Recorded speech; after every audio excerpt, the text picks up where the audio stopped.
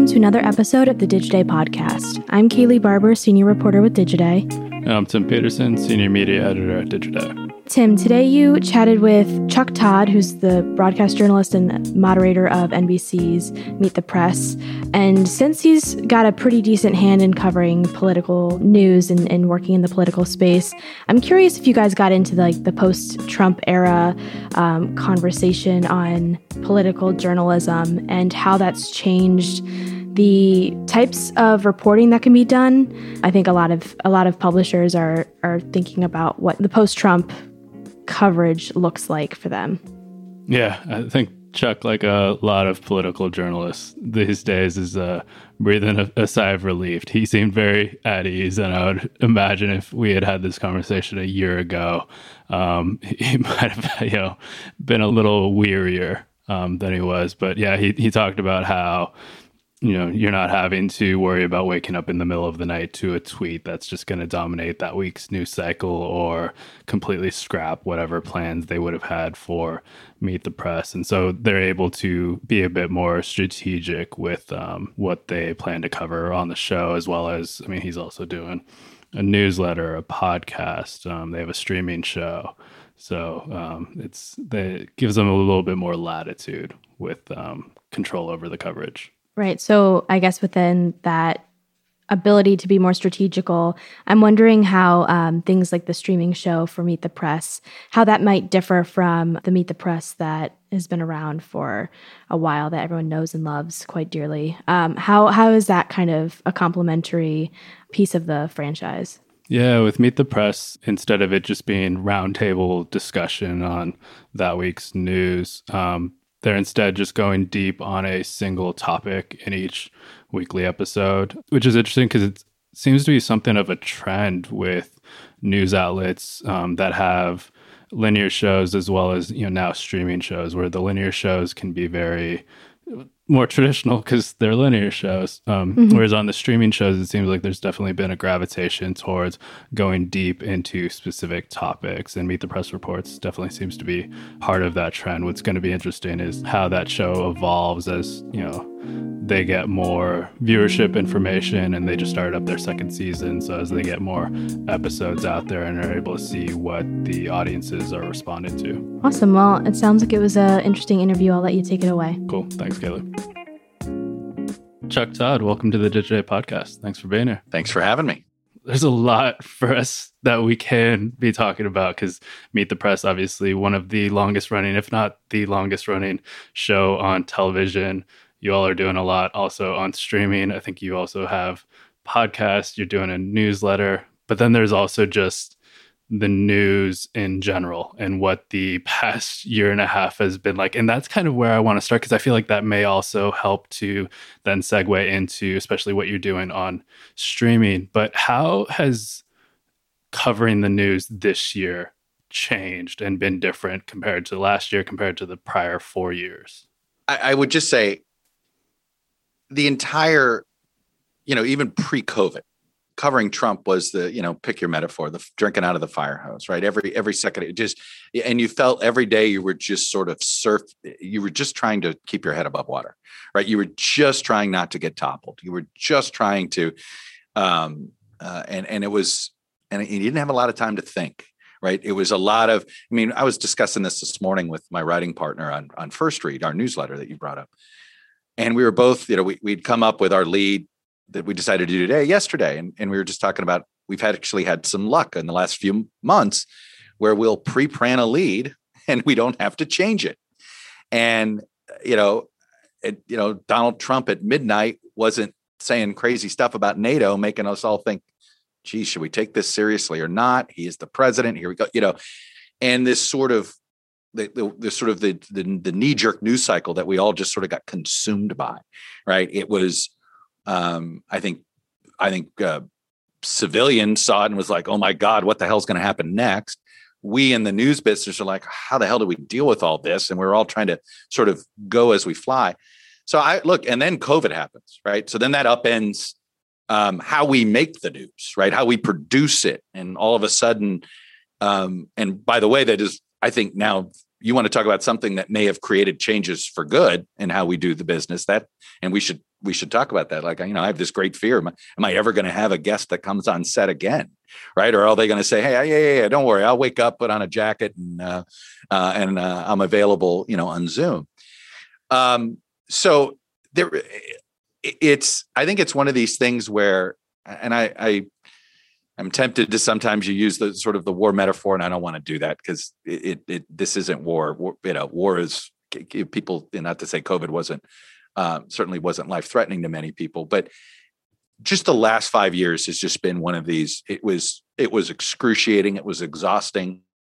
I think it's forever changed our business, and we're still trying to figure it out. And oh, by the way, this all happened at a time that the business was in the middle of a seismic change anyway, and then we've got this.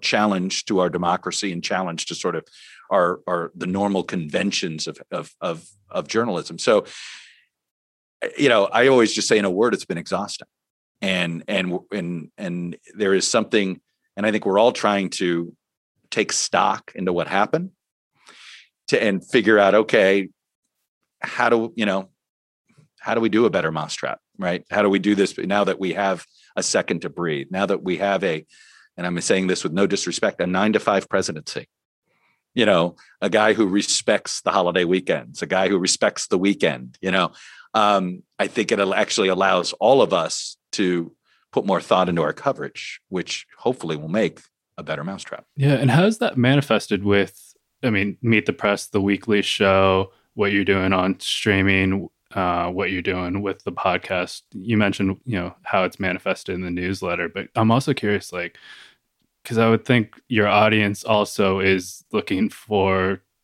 okay, what just happened this past 18 months? Where are things in the world right now? Well, I guess what I would say is that is what initially drove my interest in doing this streaming show. Not just because, I think we're about to super fragment, right? And we know that the linear television is certainly going to be a presence, but maybe smaller and smaller. There was no doubt we were headed there, but there was something about the Trump news cycle where you were constantly having to unpack what the hell just happened, that you didn't have a chance to sort of do a deeper dive into, looking at to sit here and plug what we just did. But yeah, I'm going to plug what we just did. I look at a piece we did this week on Meet the Press Reports, which is sort of, is America ready for the next war? Now, you could argue, why don't you do that on your Sunday show? And I'm like, I'd love to, but the Sunday show, I feel almost you make the viewers want to, I think it helped all the Sunday shows be more relevant in many people's lives, because I think you had what I think was implied in your question, which was, it feels as if we had to spend a lot of time sort of telling our viewers, hey, this mattered, this didn't this week. And there was this, can you help make sense of it? And I viewed my job in the Trump era as sort of trying to unpack what happened and trying to say, okay, focus on this, not on that, right? This was the shiny metal object stuff. This was the stuff that is more important to be focusing on. So in many ways, that drove then all of our interest in going, well, wait a minute, we're not covering voting rights well enough. We're not covering climate change well enough. We're not covering, and it's not as if we didn't have a desire to do it. We're just running out of linear TV bandwidth. So in that sense, that's what drives, our podcast serials, or drives the interest in doing these. And I think we're not alone. And I think that in that sense, that the being trapped by the Trump news cycle, which in many ways, I think particularly my daily news show, right, where you're just sort of, and I say it, it was so intense that you really, for the viewer's sake, because of the way you put it, it's like, I've always thought our job is to help.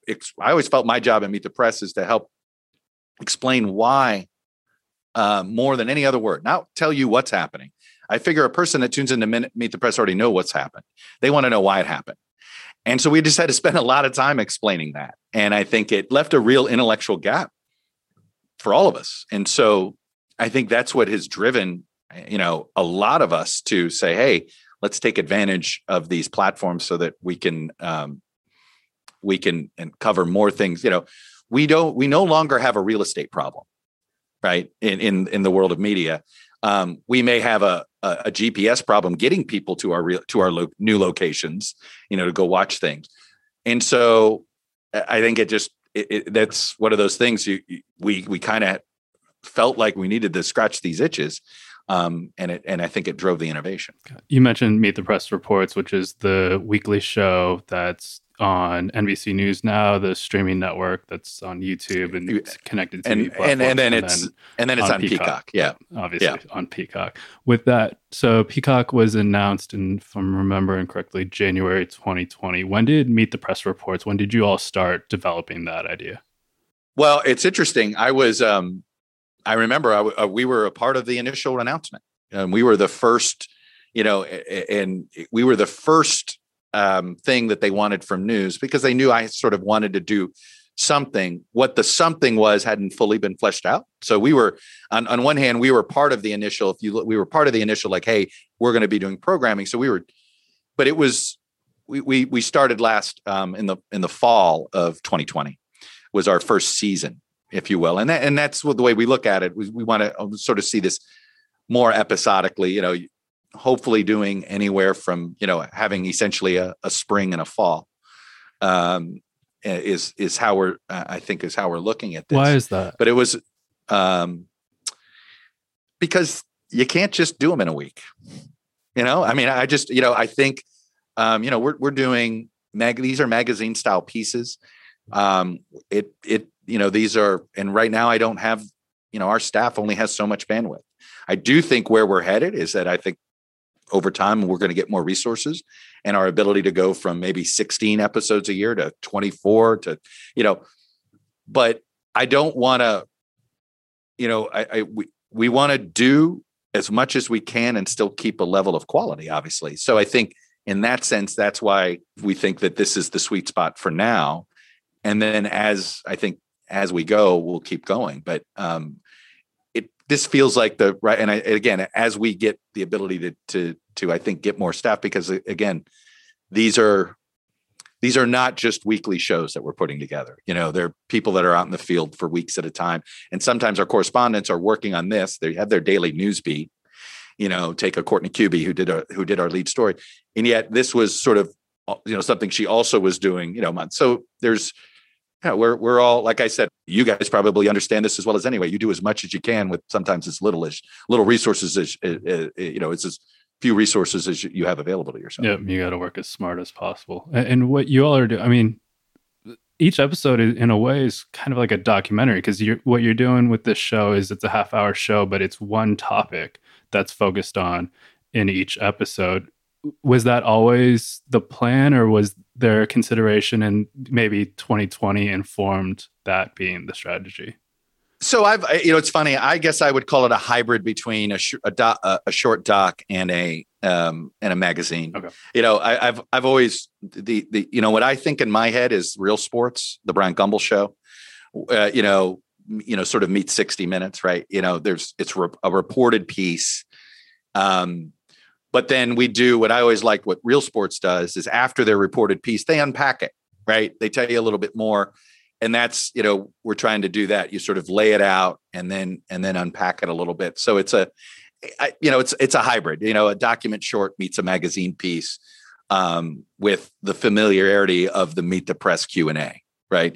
And so that's where we are. We are going to get into the documentary business. We've gotten into it as being a host of it, with our film festival that we host every year for documentary shorts. The plan for me, my plan all along has been, I wanted to learn this business and start to be both a producer, be a place that get filmmakers say, hey, I have this idea. You guys have some resources. What do you guys think? Like, I want us to be in the production business, but I also want us to be in the creative part of this too. And so, in fact, we're on the verge of working on something. I'm not going to, but that feels very, that tries to sort of, I feel like the topics that make the most sense for us to get into documentaries are things that where Washington has to help solve a problem that America is dealing with, right? Whether it's on big tech or whether it's on immigration, but sort of those are the type of stories that we're looking at to sort of flesh out. Can you help me understand that one? Because maybe this is just me being ignorant, but I feel like that's Washington's job, is to try to solve as many of America's problems as it can. Yeah, but that's a functional Washington, right? I think you're asking me what happened to functional Washington. I mean, that, this is, we could, that to me is a whole separate, maybe there's a documentary in that, as, when was the last time Washington worked? Might be an interesting tease into trying to unpack what happened. I've got plenty of theories on that, but we have one political party that is not interested in governing at all, right? There's not to say there are people that are members of that party that want to govern. I think we've learned that. I mean, there are 10 to 15 Republican senators that are looking to figure out, hey, how can we work together? But the party as a whole and the leadership of the party does not, and frankly, there's no incentive for them to govern. Their voters haven't punished them for not participating in the process. So, that to me is one reason why we're in this sort of asymmetrical dysfunction here in Washington. We're going to take a quick break to hear from our sponsor, and we will be right back. So with Meet the Press Reports, what do you see as the relationship between Meet the Press Reports and then Meet the Press, the show? Like, is it something where you touch on topics in the linear show and then like that sparks ideas for Meet the Press Reports, or you have something in the works for Meet the Press Reports and you figure out, okay, what are ways in which we can tangentially incorporate this into the Sunday show? Not to be totally glib, but yes, to both of your questions, meaning, I used to joke that if Meet the Press for 90 minutes, the 30-minute, the 30-minute Meet the Press Report show might be our last 30 minutes, might be that sort of deep dive. Look, part of this is viewer driven. And I say this, that I think, the Sunday show viewer, in general, I think wants more about what's happening in Washington now, right? I think that it's possible you could have argued 20 or 30 years ago that there was more leeway to do the sort of to do more 60,000 foot looks at bigger topics and bigger issues, because there wasn't a sense that the news cycle was moving so quickly, right? And that the issues were moving so fast. And I think that is also, I think, what's led to this in my head, which is we've got only so much bandwidth on the Sunday show. I think that we have the ability to do more intellectually. We have the ability to have more depth and breadth. So let's go in this direction. And look, I just view it as where we're headed as a business, and where we're headed as it's funny to watch what's happening here at NBC, because I've been watching it. It first started on the entertainment side, and we've been slowly shifting from a company that is divided up by platform, right? You have a radio division, an internet, digital, broadcast, cable, to more content and brands, right? First, they started when Peacock consolidated everything, they don't have someone separate trying to find TV shows for the broadcast and then TV shows for Peacock, right? It's the same. Hey, we've got all these platforms, but it's one entity that's that's looking at or creating pilots and things like that. Well, we're starting to the news division is now moving in that direction, right? You have Today's Show is more. It's platformed, they're all over the place, right? They got a Sirius channel. They got their Peacock channel. They've got what they're doing on broadcast, Today All Day, all that business. They now look at what we're doing with Dateline. Look at what we're doing now with Meet the Press. You see that with Nightly and Lester. And I think you'll see that even more with NBC News now. CNBC has its sort of more, and ditto with MSNBC, which is more than just the cable channel. It's got The Choice and it's got that. So, and I don't think we're going to be alone. I think it's pretty obvious that if you get caught up in a platform, you're going to get lost, right? And if your brand, we think the Meet the Press brand is strong. I believe it has sort of long-term credibility. And why shouldn't, it isn't just a Sunday show. Don't view it as it's more of this is going to be from the Meet the Press perspective. And I know what I get from Meet the Press, whether it's how they do a Sunday show, how they conduct interviews, how they do documentaries, how they analyze political campaigns. So that's sort of how I view of what we are, and then sort of, to me, how this fits into where the landscape is shifting. And do you feel like newer challenge to communicate like what it is people would look to Meet the Press for, what Meet the Press represents? Because 1947, when Meet the Press first premiered, it was the era of the 3 broadcast networks. Meet the Press. It was also a radio show first. Okay, by the way. So there we go. Yeah. So I mean, it just only strengthening your point. Look, I guess I look at it this way. I can't expect people to find Meet the Press, right? I got to go to them.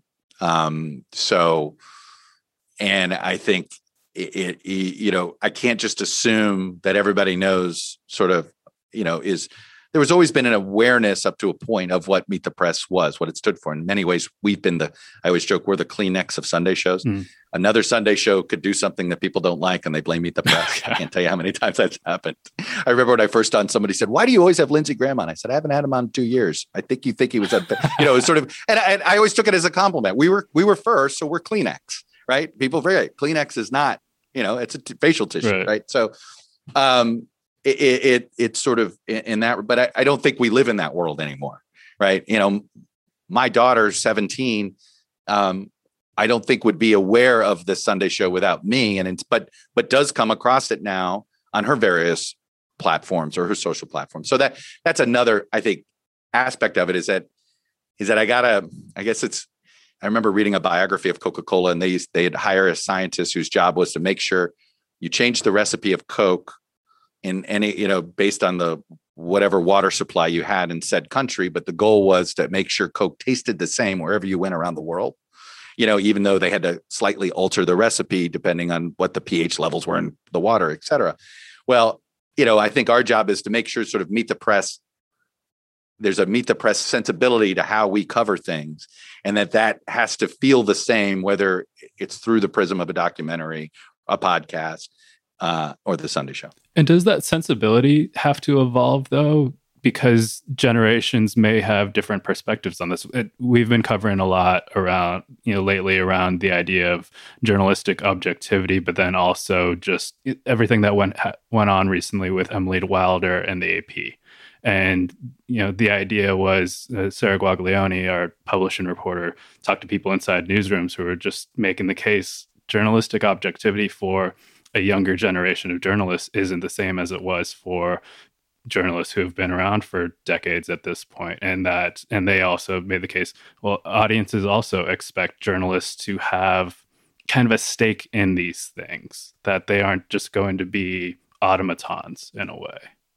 Look, here's the thing. I think everybody has their own definition of when you think you've crossed a line or not, right? And what you, the word objectivity is in itself subjective, right? Because if someone, I objectively think this, well, someone could say, no, you're biased, So but I take your point here. I know exactly what you mean. I don't believe I should tell people whether I think this infrastructure bill's good or not. At the same time, I just came off the set and said, hey, democracy had a near-death experience. Look at everything we learned from December 14th to January 6th. I believe I'm saying something that's factual. Somebody else would take that same statement and say, you're not being objective, right? So that's why it's like, I take your point, and I think, but I don't think that's as easy to define. Oh, I think there's no doubt there's a generational split in newsrooms. Okay. There is 100%. There's no doubt there is on this. I do think what it really comes down to is as long as the journalist is honest with their readers / viewers, that up front where they're coming from, their perspective they're coming from, then it's why there are some that are like, look, I'm an advocate. I'm fighting for X. This is what I do. I don't think it should mean that the facts that they're surfacing are somehow in dispute. Now, maybe their analysis you may disagree with. So, I think that's the vagueness. That's the area I'm looking to just stay in. But look, I think there are times where, there are lines you should draw in the sand, right? I don't think my viewers should be gaslit. And I think it is my job to protect them from being gaslighted, right? So in that sense, there, it's, and at the end of the day, I am going to be pro-democracy. Does that make me objective or not objective, right? I mean, but being pro-democracy doesn't mean you always have to be pro-government, right? And I do think that, I thought it was interesting what Joe Biden said the other day when he was upset about the wording of a question that he got. He goes, "You guys always have to be so negative." But there is some truth to that, right? Like, I believe in devil's advocate questioning, right? Unfortunately, today's social media environment doesn't respect that nuance. So honestly, why I prefer the podcast format more than any other these days for conversations like this, because, it's much harder for an aggregator to take you out of context. It's much easier for us to sort of,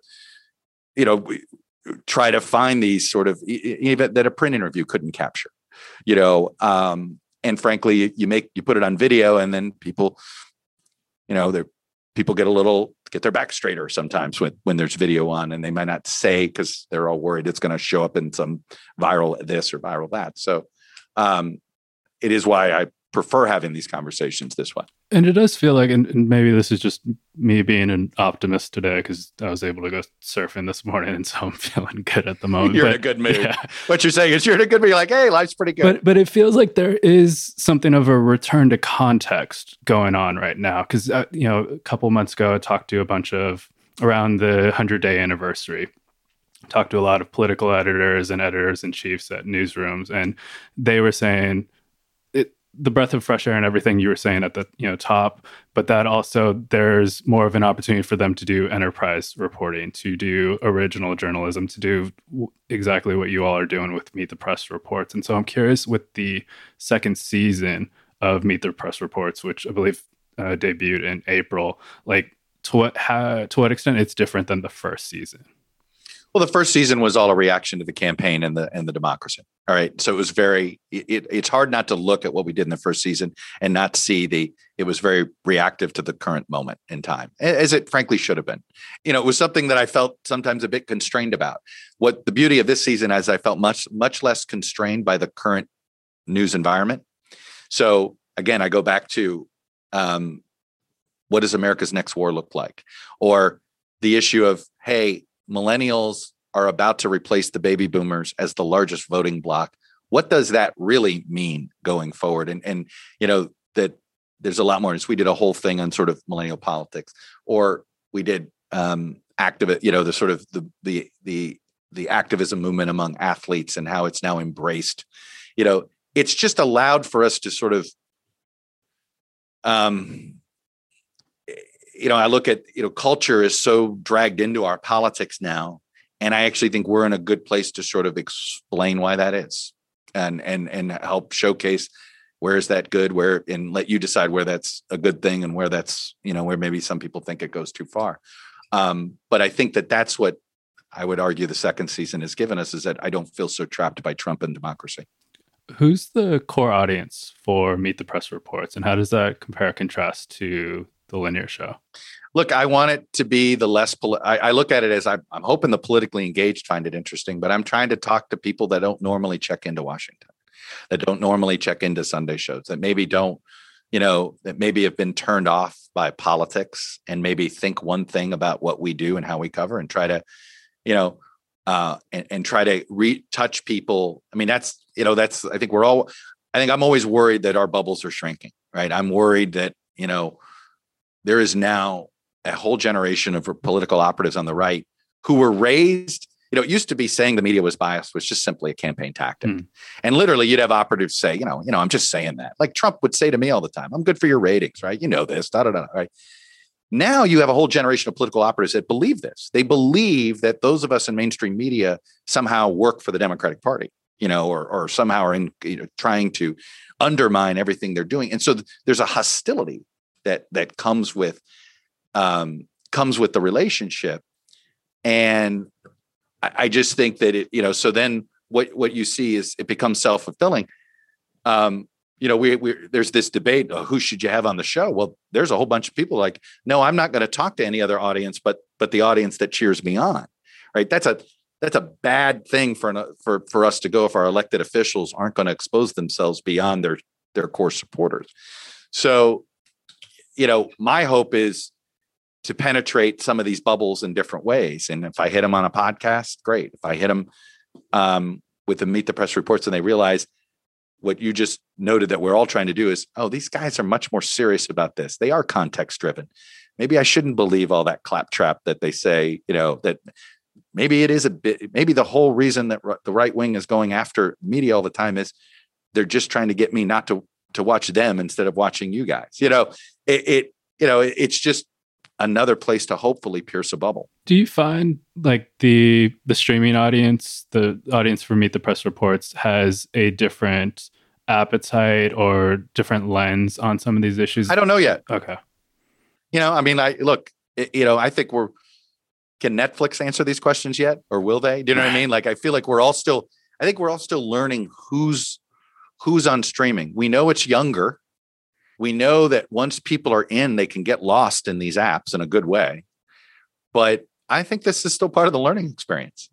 I tell you this, I worry that that a lot of the news media is too worried about catering to viewers and catering to readers. And I think that's what's gotten us into this, a little bit of a slippery slope where you have folks wanting to virtue signal to an audience in order to keep an audience, rather than say, okay, hey, if you're doing your job right, the audience will eventually get there. Maybe we should judge this more on the merits than whether it's popular or not.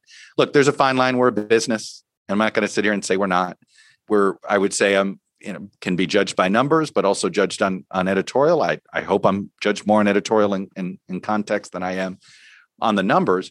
So that's why I'm a little hesitant to want to know too much. I obviously want to know if something, hey, there's don't do the military on streaming because there's just no interest in it. All right. That's probably something to learn, right? My guess it's going to be the exact opposite, right? I have a feeling that there's always been, when you do things on war, there's always an audience for people are interested in that. Millennials, that's a thing that a lot of people want to understand better if they're not a millennial, or a lot of millennials want to say, let's see what these guys think about us, right?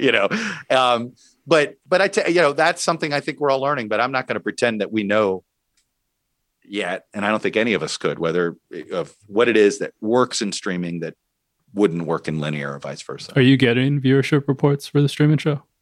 I don't have them yet. Okay. And I think we're all anxiously awaiting it a little bit. It's both like, oh, let's see, it's like, do you want to know? Do you not want to know? Right. Yeah. Cause I feel like it would be helpful, especially like, because you all are investing so much time and resources. I will tell you this, they want more.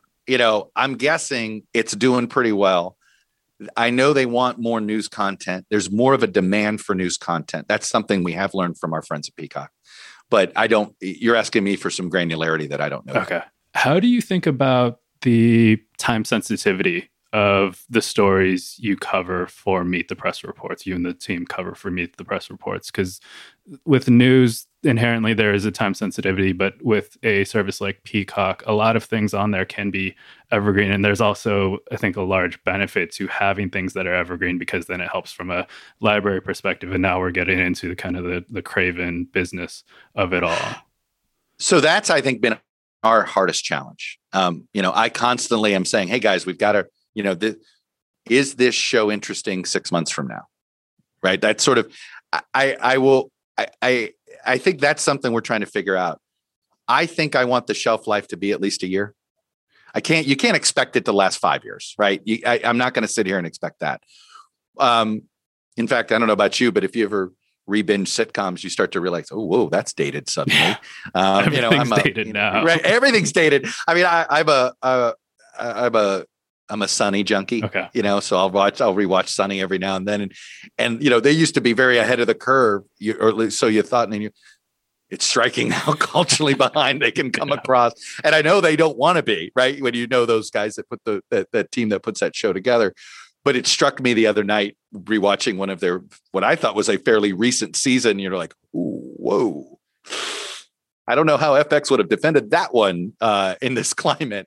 But I do think figuring out what is that sweet spot of relevancy. I think it's, right now I'd like, I want to feel as if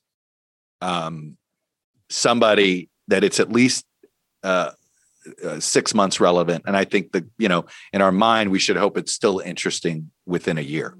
Okay, so maybe 6 months or a year, we'll bring you back on and revisit this conversation, see what you've learned. But Chuck Todd, really appreciate you coming on the show. This is great. Hey, man, Tim, thanks a lot. Appreciate it. Thank you for listening to the Digiday Podcast. Please don't forget to share this episode with someone who you think would enjoy it. You can even rate us on Apple Podcasts if you like. We'll be back next week with another episode.